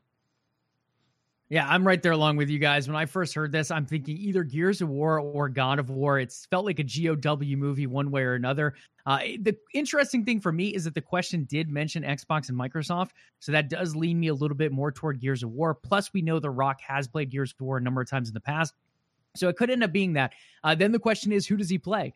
Do you cast him as Marcus, like Greg was saying? Do you go Batista, like we have Ray in chat saying? Or, I mean, Batista Dom, rather, that we have Ray in chat saying? Or do you even go like Coltrane? Could he be the Cole, that nice comedy relief character that's also just kind of badass in so many other ways throughout that movie? So I'm very curious to see what we would see with those cutscenes in the game transitioning to a movie. Do they take a different plot twist? What that ends up looking like? We know with Halo, at least, they're going with the silver timeline, as they call it. So while it does interloop with a lot of the canon, there will be twists and turns that go a little bit off of canon into its own timeline, as they're calling it. So it could be the same thing with Gears of War if it is under that Microsoft umbrella. If it's God of War, maybe it's a little bit more true to the actual game. But then again, with the Last of Us series over there, they are making quite a few changes too. So it's one of those things. Movie is taken one way and games are taken another. And the ability just to watch something versus actually playing it out and feeling different emotions is something that those directors have to take into account. So we'll keep an eye on that. Go ahead, Greg. Sorry to cut you off. My bad. I definitely want to add to the fact that he did mention going back and talking to the developers or something like that. That's what the article said. This is a good chance for Cliff Bleszinski to come out of quote unquote retirement and like help develop this movie. Cliff Bleszinski, for those who don't know, he's the creator of the Gears of War franchise and stuff. People think it's Rob from the Coalition. Wrong. It's Cliffy B, for those who don't know. And definitely having him on the seat as a creative to help guide the movie to where it's at. Please, as long as whoever directs this and such puts it in the right path, you definitely need to have Cliff Bleszinski into this project. If not, I mean, I love Rob and I love the Coalition, but you got to give it to the original creator. Like, come on now. So here's hoping, crossing fingers. Yeah, it definitely would be nice to see Cliff involved and see what direction, especially if they go with the classic Gears of War instead of bringing the new characters like JD and Kate into it. If they stick with kind of that Marcus, that Barrett, that Cole story, getting a few more of those characters involved as well as Cliff. So we'll keep an eye on that. Just a couple other topics before we wrap up today's show. Next on the list is Apple. Guys, Apple has made the iPhone. They've made the iPad, they've made iMacs, and a number of other products with nice eyes and Apple logos all over them, as well as big price tags. What are your thoughts on Apple possibly jumping into building a gaming console? So according to Jez Corden of Windows Central and on the Xbox 2 podcast, he came out and said that he's heard that Apple is working on a console. In quotes, he states, "I've been hearing for a while that Apple has been poaching Xbox engineers to make its own console." And he goes on to mention that Apple is also known for canceling big projects before they ever see the light of day. So this one could be in that same scenario as well. We really don't know at this point. In the end, though, Apple, they've made a lot of big tech advancements over the years. They've also kind of built a big gated community that's grown and grown, but is still gated in many aspects. What are your thoughts of them jumping into the gaming industry? John, over to you first for this one. Do I have to be positive on this? You can go either way. I mean, it seems like a lot of people are very opinionated on this one. Okay, so this is the same company that charges you close to $2,500 for a laptop that is literally 1/4 the power of any laptop I have ever owned. You will get yourself 256 gigabyte hard drive. It might be solid state if you're lucky. You will get a non-existent graphics card. But great news is you'll be in the Apple ecosystem. And this is coming from someone who actually does like Apple. I have an iPhone. I have an iPod. I have AirPods. Like, full disclosure, I love Apple. But here's the issue. If they actually go through with this, it's going to be stupidly priced. It is going to be absolutely awful. You think $500 is bad for a PlayStation 5 if you can actually find it? You think $500 is actually bad? I swear. Okay, Greg. Congratulations. That's the first time I've actually seen a PlayStation 5. It's not in person, though, so we're not going to count it. But nonetheless, like, you think $500 is bad for an Xbox Series X? Yeah. Congratulations. Welcome to the iGamer box, because it's Apple. It has to be an i. Where they're going to have their own processor that they've been working on for their laptops and their Mac computers, and everything else built in-house so they can save even more money. Joey, if this sees the light of day, get ready to pay no less than $14.99 for this gaming console, and it will be nowhere close to the power of the PlayStation 4 or the Xbox One. I just don't trust Apple to actually do this. Like, yeah, you have Apple Arcade. Congratulations. You want to know something? Apple doesn't make any of those games. They're all third party. No one cares. I do not want Apple to enter this space because I just don't see it doing well. I think it's going to be a 1% gaming console that only the rich are going to be able to afford, and I would argue nobody should buy it at that price point. There is no entertainment system out there, the Xbox and the PlayStation included, that is worth anything more than maybe $500-$600.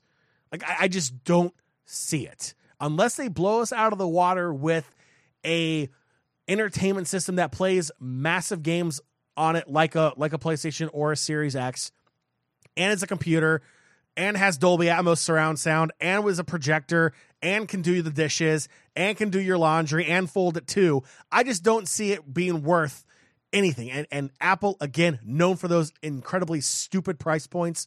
I don't want them to do it. Stay away. Go away. Leave it to the big boys. Leave it to Microsoft. Leave it to Sony. Leave it to Nintendo. I don't want you in here. Wow, I mean, I was so ready to avoid this potential console until you started saying it could do my laundry and dishes, and now I'm kind of in. So Apple, love to see what you're developing over there. But yeah, overall, I think it is one of those interesting things to keep an eye on. And the other thing I think people forget when it comes to console making is you got to have IP as well. When you look at PlayStation, you look at Nintendo, you look at Xbox, they have hundreds upon hundreds of titles and IP rights that they have behind them, so they can just pump out first-party titles with the developers they already have in-house. So if Apple's going to make this move, you almost have to pair the console launch with buying a publisher, whether that's an Ubisoft or a Square Enix or whoever it ends up being. Take-Two would be a big one as well. You almost have to pair that up, or you have to pair it up with millions upon probably billions at that point of dollars in third-party deals to even be able to compete with a Microsoft, a Sony, or a Nintendo. Over to you, Greg, on your thoughts as well. I agree with John. If you enter the realm of the top three at this moment, I assure you, you're going to get ripped in half. I'm warning Apple at this point, because if I think about it, those AirPod Max, the headphones and stuff like that, they were like 500. Okay, they're like $500 on market price, and I was like, why? And I just it looks so weird and stuff like that. However, it got me thinking also about the development issues and stuff. It reminded me also about last year's Apple versus Epic Games case and stuff when it comes to video game development. Will developers actually trust Apple after that court case? That's another concern I have as well. And as much as I say, hey, cool, you guys have app games such as Star Wars Galaxy of Heroes, for example, and of course Cookie Run Kingdom, but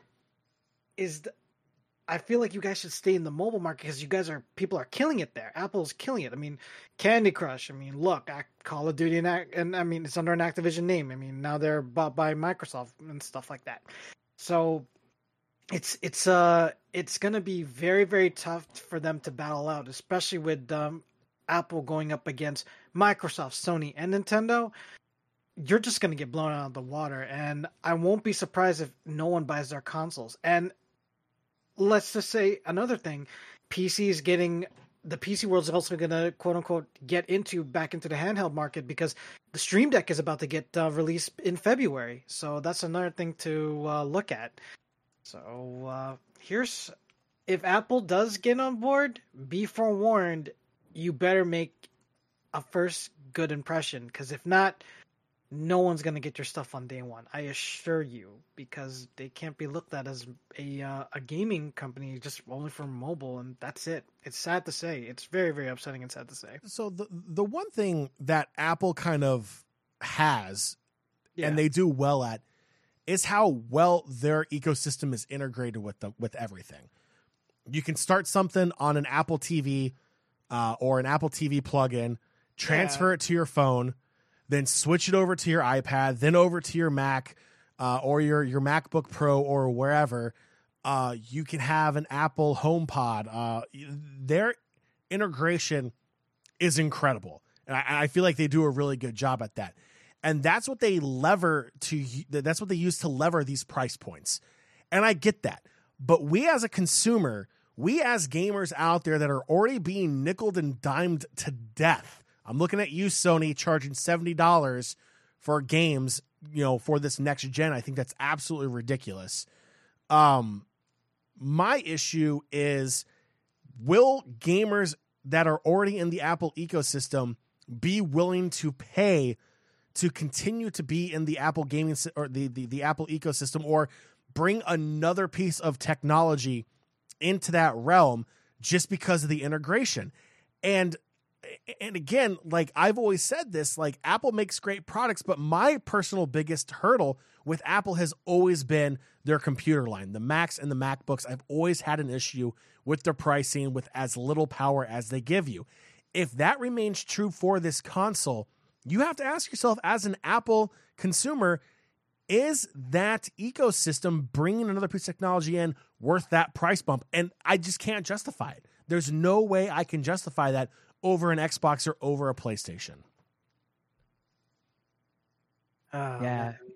I mean, it's a tough one. And it's one of those things that I think we go back and forth until we see that price point, until we see the specs, until we see the products and really titles that will be on top of this console and playable on this console, if it even releases. I mean, like Jess said, a lot of these things happen in the back rooms of Apple and they never do see the light of day.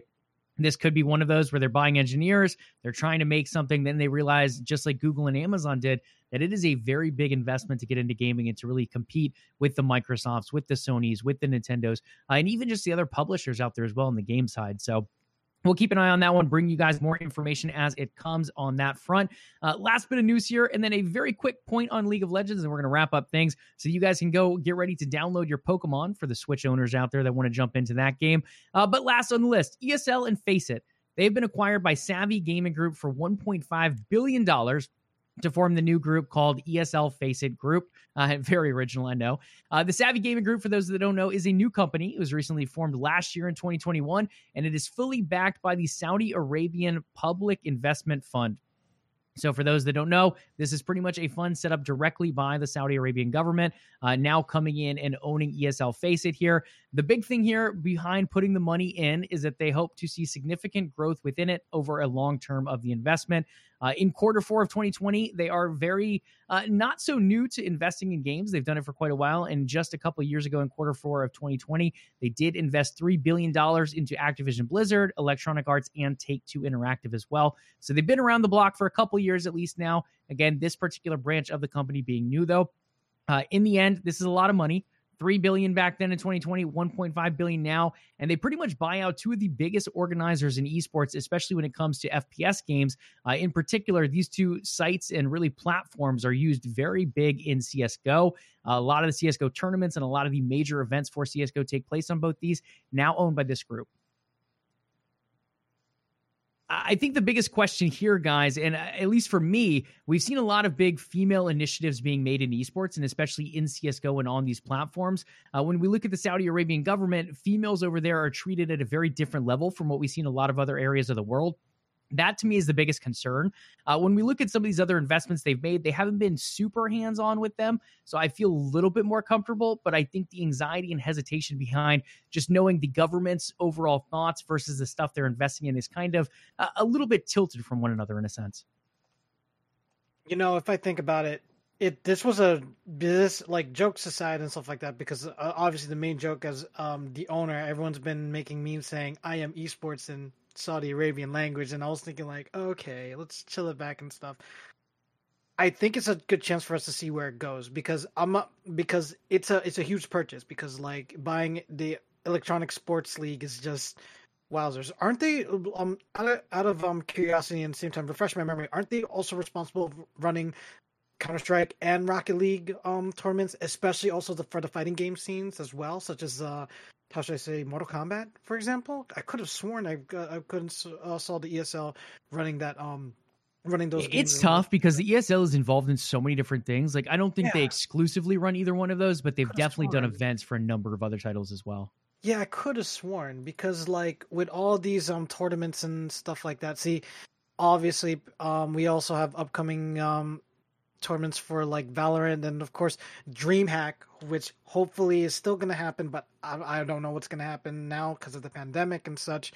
It's huge. Oh yeah, they run of course the PUBG tournaments and stuff.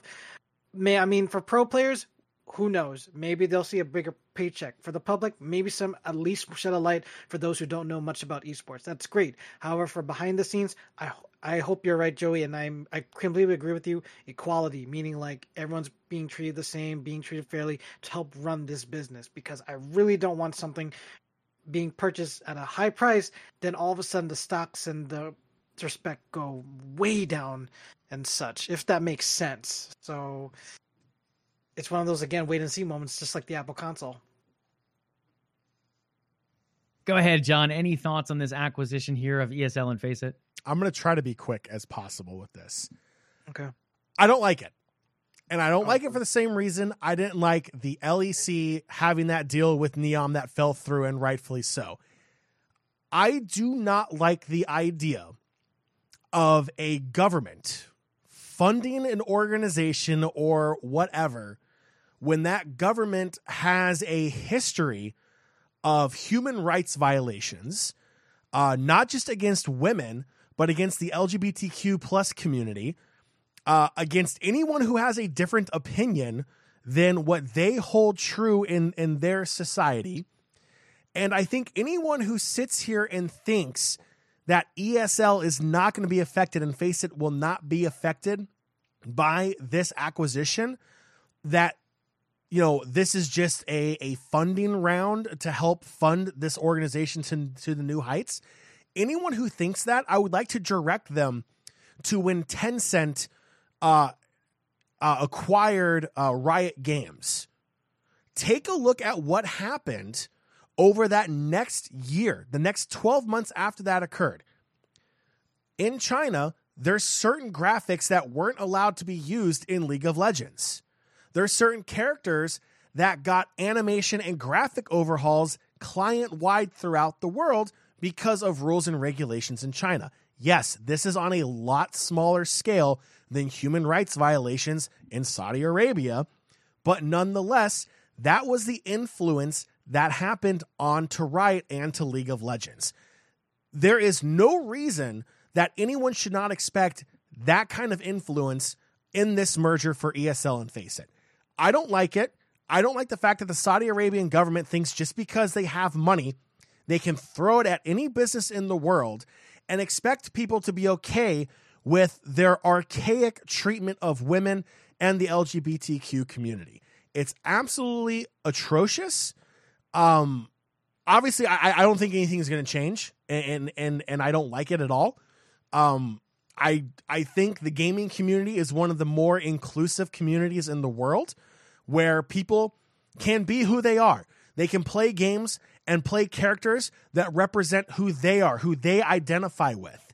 And then something like this happens, it's a smack in the face to gamers. It's a smack in the face to human beings.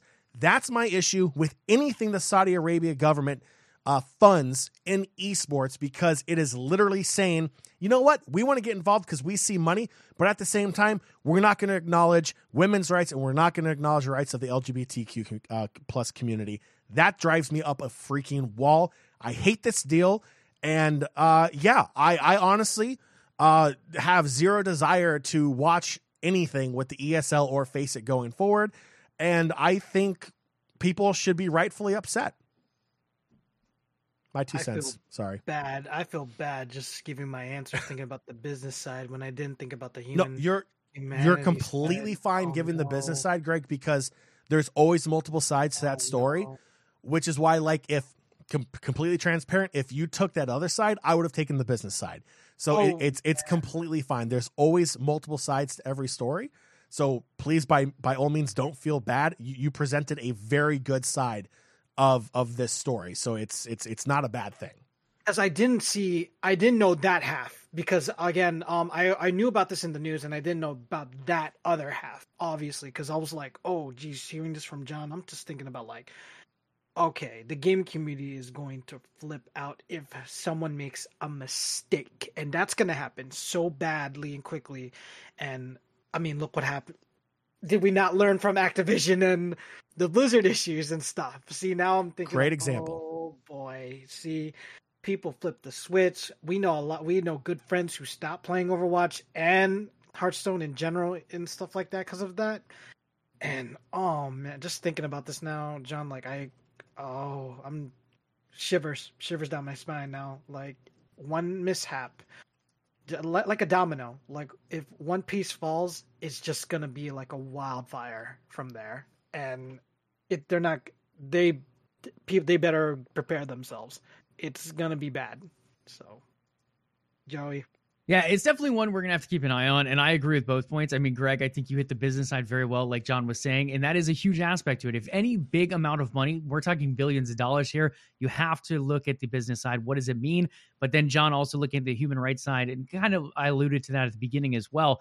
That's a big major point that a lot of people are bringing up, especially women. I mean, we look at how CSGO has continued to see more and more women's teams get picked up, more and more females jumping into esports. And there's still issues already just in game chat in different games, whether it be Valorant, Halo, whatever.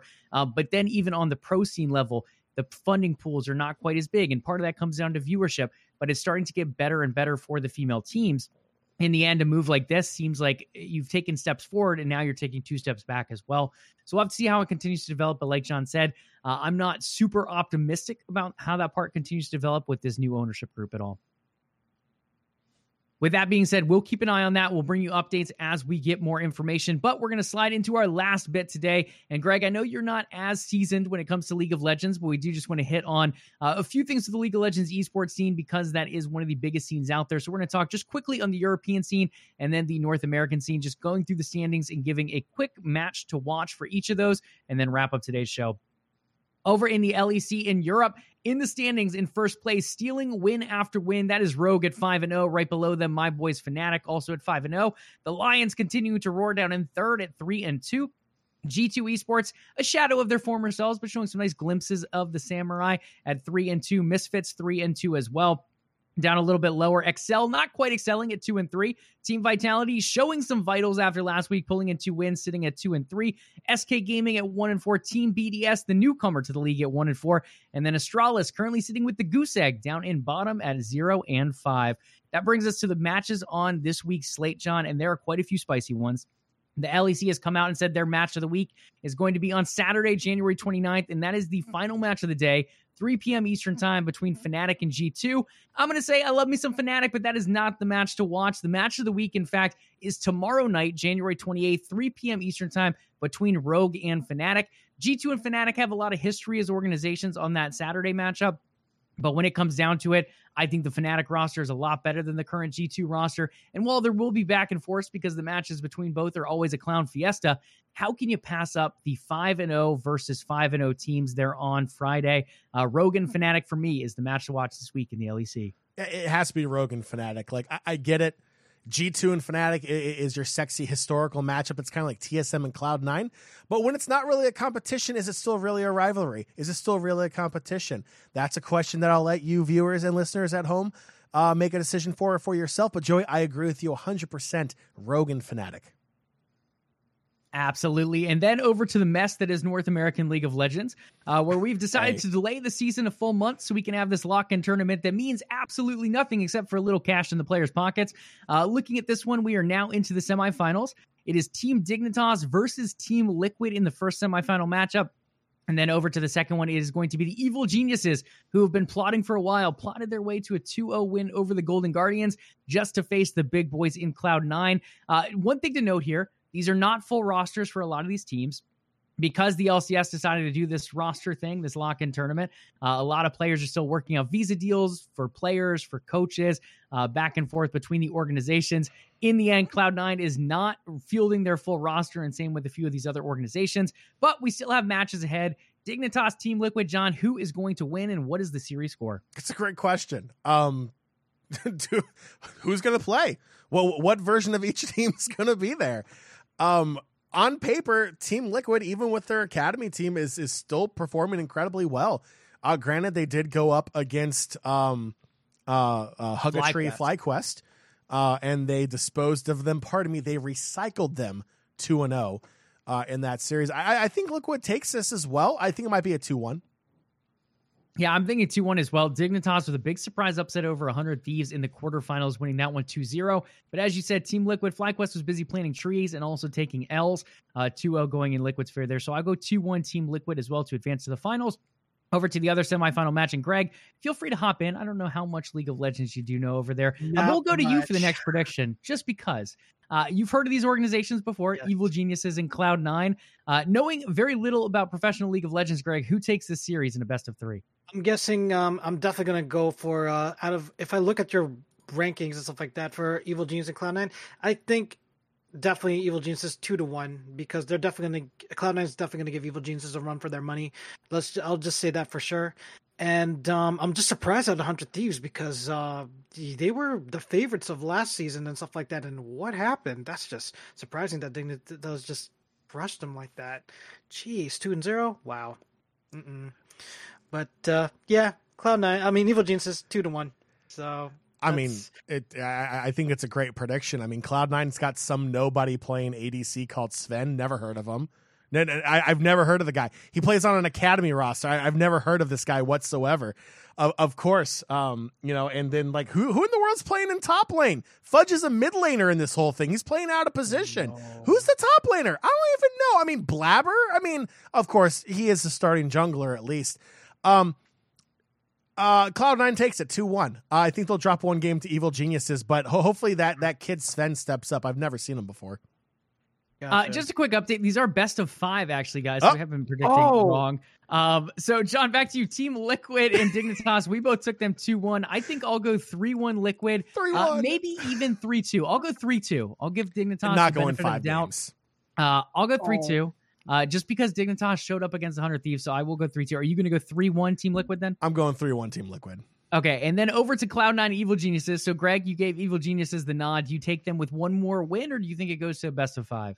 3-2. I at least best of 5 because again, Cloud9, they'll see if they'll give Evil Geniuses a run for their money. From what I see from the starting roster, just looking at the Liquipedia, here's hoping.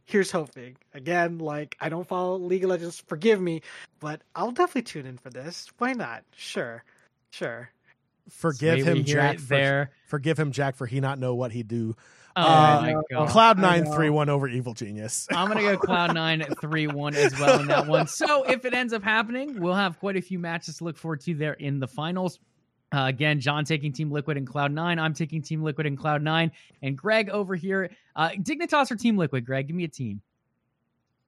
Team Liquid. Team Liquid and Evil Geniuses will be over there in Greg's final. So we'll keep an eye on that. Again, LCS and LEC action this weekend. LEC kicking off tomorrow night. LCS just a little bit later on Saturday. And both running through the weekend with some great action ahead. Last but not least, upcoming this week launches Pokemon. The new Pokemon Legends Arceus launches tomorrow for those interested on the Nintendo Switch. You guys can check that out. A couple pre-order bonuses out there. We actually just put an article out today. If you played previous Pokemon games or been invested in that ecosystem before, there could be some little bonuses you can unlock in the new game as well. So go ahead and check that out. Again, otnmedia.org is where that article is posted, but also on social media, which John will take us right into our closing now. All right. So first, before we go into Joey, like, Greg, do you want to stick around and have your attempt at saying level up with Joey and myself at the end? Of course. No, you two got it. Oh, no, come on, Greg. You're sticking around. Show. You're sticking around then. If it's our show, you're sticking around. I mean, look, I can't stop. The music has already started playing. Nation, that will do it for this edition of Level Up Live. But before you go, head on over to patreon.com/OTN and consider becoming a part of the Overtime Network. In return, you'll get access to exclusive content that nobody else in the world can get unless they are a part of OTN Media. If you have not already done so, make sure you follow the show here on Twitch to catch the next episode of Level Up Live. If you listen to the show on our podcast feed, please do leave us a review. Level Up Podcast is available on Spotify, Stitcher, iTunes, Google Play, and anywhere else you can find a podcast RSS feed. Just look us up. We would love to hear from you. In fact, we love to hear from our community so much. There are multiple ways you can do it. Joey, what are some of those ways? Absolutely. Level Up Nation, OTN Media Community. Head on over to Twitter and find us at Level Up Live. That is LVLUP Live. In addition to that, you can follow the umbrella company OTN Media on Twitter and Facebook at OTN Media and on Instagram at OTN_media. Last but not least, we also stream on Twitch. This show Thursdays at 8 p.m. Eastern Time, as well as a number of other streams throughout the week. And sometimes we guest over on the Remixes stream as well, playing some Halo and such. You can check that out, twitch.tv/OTN Media for us.